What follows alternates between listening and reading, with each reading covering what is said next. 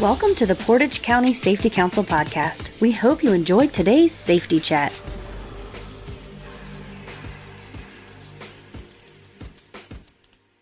Hi, it's Mike with the Portage County Safety Council. I'm here with Ollie Mitchell from the Portage County Combined Health District. Welcome, Ollie. Hi, guys. So you did an awesome presentation today for our Safety Council members. It was the last one before the end of the fiscal year. So thank you very much. It was amazing. Excellent reviews on evaluations. We're pretty excited about that. So in your presentation, you taught us how to coach difficult people to improve safety. Yes, I did. Yes. You used a technique called motivational interviewing. And we're not going to get too far into that for this. It's just too much for a podcast. But why is it important to learn how to communicate maybe in a different way than what we're used to, especially if we're at work and we want to improve safety? I think that people talk just differently and listen differently and understand communication in different ways. So by talking to them in the tips that I had given you during the presentation today, it gives people a different avenue of how to speak to their staff or speak to different employees in a newer way instead of just talking at them, but meeting them where they're at and understanding where they are in a process or that day. The training today was really designed for, and motivational interviewing is designed for, the difficult person.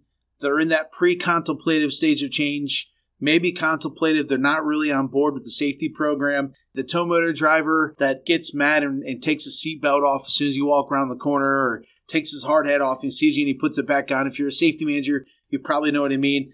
We had a gentleman today that talked about, hey, I'm a younger guy. I'm working with these guys near retirement. They've been doing this 30, 40 years. They think they know how to do everything. And any other situations you could think of for this type of reflective listening and different things we're going to get into, this type of communication, who it's for, what type of situations that would benefit from this type of communication? I really think everyone can benefit from this type of situation, whether it be at work, at home, anywhere. I think we all have any type of difficult person in our life anywhere. So these tips are very helpful to anyone out there. I totally agree with you. And honestly, sometimes we have this traditional approach to management or even our coworkers where we think, I'm just going to tell this dude what's up right now. I'm going to keep it real, right? Yeah. I'm going to keep it real. And sometimes keeping it real actually prevents you from being successful. You know, if I'm a manager, I want results for my employee. So if me being directive or pulling the boss card all the time, it just means that I don't have influence like I thought I did. Or if I have to threaten punishment all the time, that means I'm not winning as a manager. And so these type of techniques can help us win in those places. And sometimes it just means we need to step back and really think of how we're communicating to get those results. In regards to this, you gave us 4 things today. Can you go over the first one for our listeners? Yes. So the 4 tips, it's actually called OARs. The first one is open-ended questions. And instead of asking a question where you get people to say like, no, yeah, whatever, we want to get more out of them. You know, instead of talking to just like a wall, we want to pull out more information from them. So an open-ended question could be, what brought you here today? Tell me more. What will happen if I don't declare this or that? On a scale from 1 to 10, how important it is to you. So you want to use open-ended statements just because those are going to give you more of the root cause or more information to help you get to the next step. I like that because you really want, especially we're talking safety, if we're at an accident investigation, I want to know as much information as possible. Hey, how did this happen? Who all was here? Who else had their lockout tagout in this machine, or who didn't? Why didn't you do it? What was going on? Who said what? What supervisor was involved in the process? It provides tons of information, and it makes it feel less threatening. So go on. So the next one is affirmations. So I think everybody wants to feel important and they want to be affirmed in a conversation or to even feel valued, especially with talking to people to get information. And affirmations is used to recognize a person's strength, success, and efforts to change their behavior. So your commitment to this or that shows that you really feel important about it. You showed a lot of courage, determination by doing this. So just affirming their successes and understanding that they're doing what they're doing and really trying to understand that they are trying hard and they are trying to be successful, and affirming that is making them a better employee. Affirmations we talked about today really disarm people, don't they? Yes. So like you had the one situation where she's working with an engineer, but there's a safety concern of an employee, and she kind of had to mediate that. And the gentleman responded, I'm an engineer. I know what I'm doing. And so an affirmation statement would have been something like maybe, hey, I realize you're an engineer and you're an expert at what you're doing. I may not be, but here we have this issue. How do we look at this? So it's much less confrontational. It's affirming their knowledge. Do you have any more tips in that kind of situation? Yeah, we don't want to take away that they're not knowledgeable in the situation, because then it makes them feel not valued. Like the person who is a younger manager who is dealing with people who are older in their work and are, getting to retire, and they don't want to listen to some 20-year-old guy who's only been in the industry for, 2 years compared to 30 years. Is you could say, hey, I understand that you've been here for 30 years and you knew X, Y, and Z, but if you maybe try it this way, we can see what results we get out of this. So instead of being confrontational, be like, I don't understand why you don't listen to me. I think by seeing where they're at and understanding that they have value to their position. Yeah, so affirmations help them feel valued, help them feel heard, help them say, hey, I feel comfortable now. Let's talk about this. It helps keep the personal side out of it. Because a lot of times, as we talk to here, someone says, I'm the boss or I'm the engineer, or I've been working here 30 years. They're saying identity statements. They're saying, I'm personally offended. You offended me. I feel like I'm less of a person because you're questioning my knowledge and understanding of the business. It's like, no, I'm not questioning that. I'm actually going to affirm that it's who you are and you're good at it. But there's a problem here we have to deal with. So let's not take this person, to disarm that whole taking things personally, to really focus on the problem. So what was the third thing you said? So the third thing is reflection. So staying connected to the person's thoughts, suspending any type of judgment, acknowledging what the person has said to actually feel validated. We want to reflect what they said. So if someone is talking, they want to know that they're being heard. So you can kind of rephrase or paraphrase what they say to make it sound like you know what they had just said and you actually understand what they're meaning. We are telling these people that we understand them, and if someone tells us something and we say, it sounds like, or what I hear you saying, it seems as if, it feels as if though, we're actually making them feel validated, acknowledging how they're feeling. Right, absolutely. Think about how powerful it is in regards to accident investigation and safety. Again, you're coming to the scene, everyone's afraid they're going to get fired or written up. They're going to get drug tested. There's a lot of fear and concern, so it comes to, I'm not talking, I see nothing, I hear nothing kind of thing. Or someone, again, takes it personally.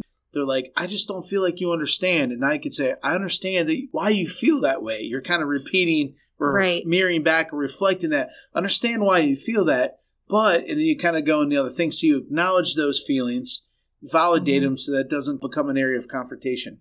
So what was the fourth thing that you said? So the fourth one is summary. So it kind of recaps what, just occurred with the whole conversation, expresses interest and understanding, and highlights the main components of the whole entire discussion that you had. So it really is a longer type of reflection statement, but it kind of ends the conversation and gets to the point. This is also an effective tool as well, like the engineer standpoint. If we're communicating with an engineer, I'm an engineer, I know what I'm doing, but there's still a risk for an accident or an injury to happen on site under their responsibility.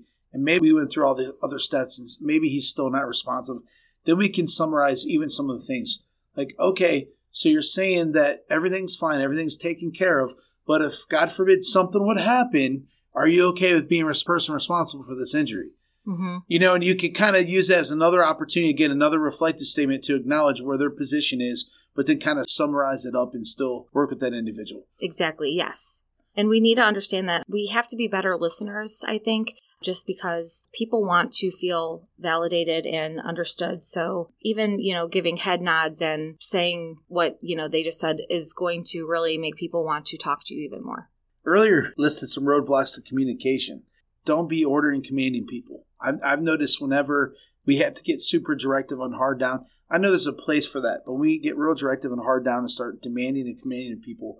We've really lost influence with a lot of them. And even if they are being obedient to what we're trying to say and coming in submission by pulling the boss card for fear of losing their job, they're really only doing it to avoid a consequence, not because they have a genuine concern for what's going on or what the issue is. So if we're talking about safety, they're not changing their behavior because it's what's right or what will improve safety. They're doing it not to lose their job. So that is only going to produce limited success. Exactly. They're not going to continue the behavior because there's no motivation to continue on. It's just, as long as the job's not under threat anymore I'm going to continue back on the way of doing things. So it's really an effective way. What are some other roadblocks to communication? So if you're blaming that person, you're just going to end up shutting them off. If you start arguing with them, yelling at them, saying demands, you're just going to make somebody not want to speak to you. They're going to either stop listening, look like they are agitated, angered, and you can start an even bigger conflict if you have all those,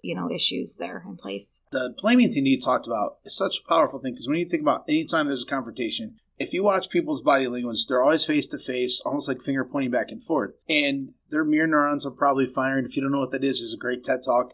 And so it's almost like the bar fight where the guy's like, what are you going to do? What are you going to do? What are you going to do? And they go back and forth like ping pong.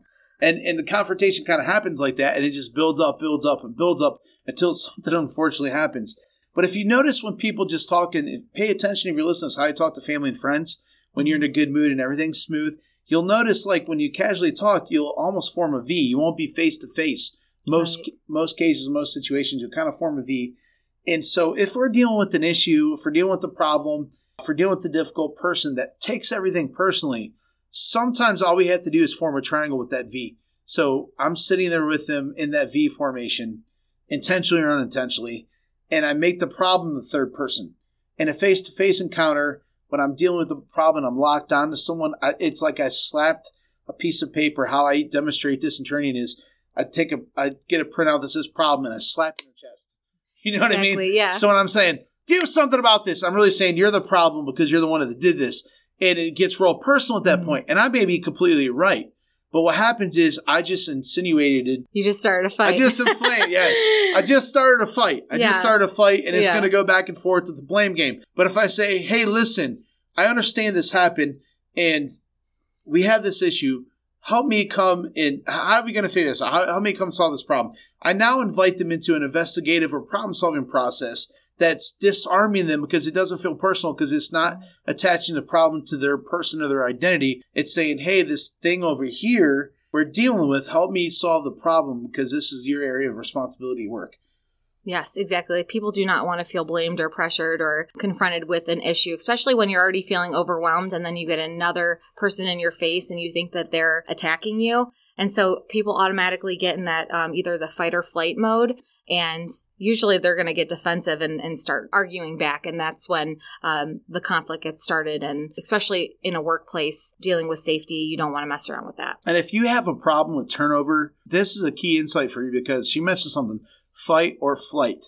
So if you're having people go in screaming matches, cussing each other out, or people walking off the job, if you ever see that issue, which I know it happens, I've seen it personal at some of the local factories around here or construction sites.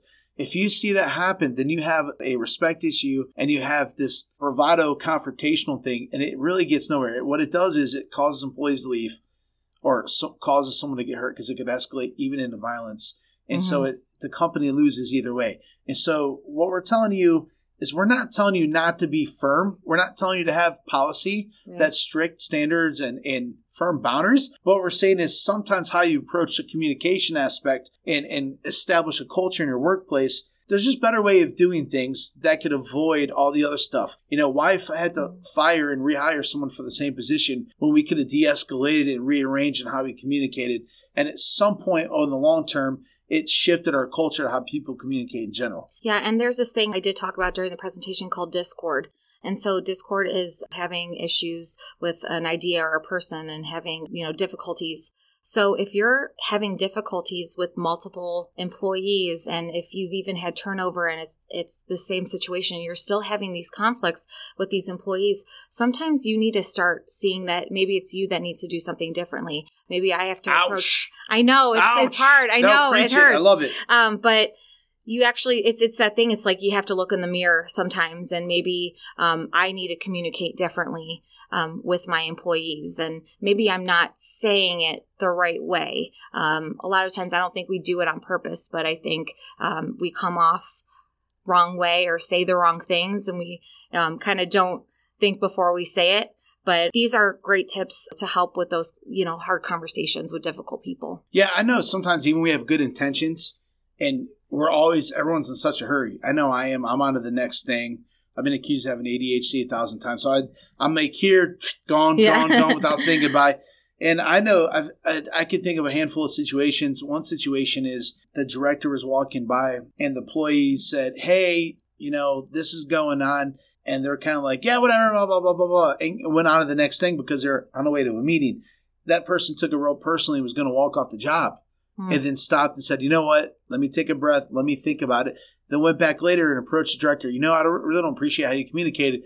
And the director's like, oh my goodness, I was so oblivious to it. I was just in a hurry. Yeah. I did not have that. Sometimes we kind of project stuff out there that we don't intentional. I've seen it in my marriage where I've just been in a hurry and kind of blurted something out. Yeah. And I had to stop and say, that came off mean. I didn't mean it that way. Don't get your feelings hurt. And my wife will be like, I know. And then there's times she'll do, you know what I mean? You go back. Gotta give her flowers. Yeah, growing back and go through that. But it's a process of communication. So that's very important. If we're seeing it, especially my personal rule is, okay, if someone's being a jerk, it could be them. If two people are being a jerk around the same time, probably me, could be both of them. Exactly. But if I get a third person, it's definitely me. Mm-hmm. If I get 3 similar situations, 3 different people that have no connection to one another, then it's probably me and something I'm doing. And even if I might not be attending to that, I really have to self-reflect and say, okay, maybe this is something I need to change my approach on. Exactly. That's what I was trying to say is that, especially with turnovers, if you are seeing the same problem, then maybe it is you. It's hard to actually admit that, but opening up yourself to different ideas and ways to communicate or bettering yourself is the best way. And I will say this, slightly different thought. Auburn University back in 2005 did a study on these oil rigs in regards to safety, and they found out 5 key things. And I won't go into all of them, but one of them was leadership membership exchange. In other words, the relationship they had with their front-end supervisor they found was the most important. For safety compliance, you don't hear that taught much. You hear, this procedure, policy, this policy, that. But literally, what came down, they saw a direct correlation between the employee and the manager, the frontline supervisor, that affected that. And also, another aspect that they found in that process of that study was management safety concern. They're asking, is this person really for me? Are they really with me? Because it's one thing to post, accidents cost money, time lost this, time lost that, we'll rate you up if this happens. But it's another thing to think they really care about you. They really care about me. I'm more than just a number. Mm-hmm. They don't want me to get hurt because it saves them money. They don't really care. But then when they, let's promote safety. Sometimes we just have to listen to what's important to them and really give them the benefit of the doubt and communicate that and make sure that they feel heard. You don't have to spend an hour or 2 hours drinking coffee with them, but maybe you can spend 5 minutes. How are the kids doing? What's going on? And it just small stuff like that begins to develop this trust between the two. And then you'll see your safety performance start to shift over time. Yeah, we're not trying to say, you got to be best friends, but having that personal connection with your employees is going to make better work environment and whole entire job. It's just going to change how your employees interact with you and want to come into work and do the best that they can and do the job and stay safe. And I think these are going to help you immensely. There's one more tool I want to talk about. We talked about the Bridges Out of Poverty tool, which sounds, people listen to this, Bridges Out of Poverty, why would I want that social tool? It got into a pretty good conversation and training, is why I'm bringing it up, is they call this choice and future orientation. So when you're communicating to someone that's, is making a wrong decision, but they're being rebellious or confrontational or they're resisting you, you can come in and say, listen, I understand why you're feeling the way you do, but if you choose to do blank, then you've chosen blank. And what you do is you say, this choice, you're empowering their power. You're saying you are the one, the ball's in your court, you're making this decision. Let's say the engineer example. If you choose to move forward and not do something about this, and the guy gets hurt, then you've chosen to be personally responsible for that. But if you choose to take a minute, step back, and really kind of redo the math and make sure it all works out, then you've chosen, hey, we may have lost some production for a little bit, but what we did do is make sure everyone's safe and going home and saving us money in the long haul. Mm-hmm. And that's what's really important. And so sometimes if you reinforce that and connect them, the choice is yours, but your choice is connected to this consequence. It could be a powerful tool. Exactly. And you know what? Everyone has a story. Everyone grew up differently, different backgrounds, culture, income. So I think not everyone is like everyone and not everyone perceives problems the same as we do. So I think if we can connect with each other on that level and understand where everyone's coming from, I think it will be a much happier place. Sally, thank you very much. Today's you. Training was phenomenal. Excellent evaluations. Like I mentioned earlier, we've had people actually, if you're listening, they want us to do this in a monthly meeting. So Allie and I were brainstorming how we could possibly tag team this. We'll run it by our steering committee. So if you want to get back in this training, maybe we'll do it again in the future. Yeah. If not, until then, be safe. Be safe. Thank you. Thank you for listening. We hope you enjoyed today's podcast. For more episodes, check us out on iTunes, Spotify, Google Play, Podbean, or Stitcher. To get new episodes sent directly to your phone or smart device, be sure to subscribe. To learn more about how your company can earn up to a 4% Ohio BWC premium rebate by becoming an active member of the Portage County Safety Council, please visit our website at www.portagecountySafetyCouncil.wordpress.com. The preceding information is for entertainment purposes only. Views expressed may not reflect the views of any affiliated or sponsoring individuals or organizations. Listeners should carefully weigh information provided and seek advice from an appropriate professional before implementing. Listener discretion is advised.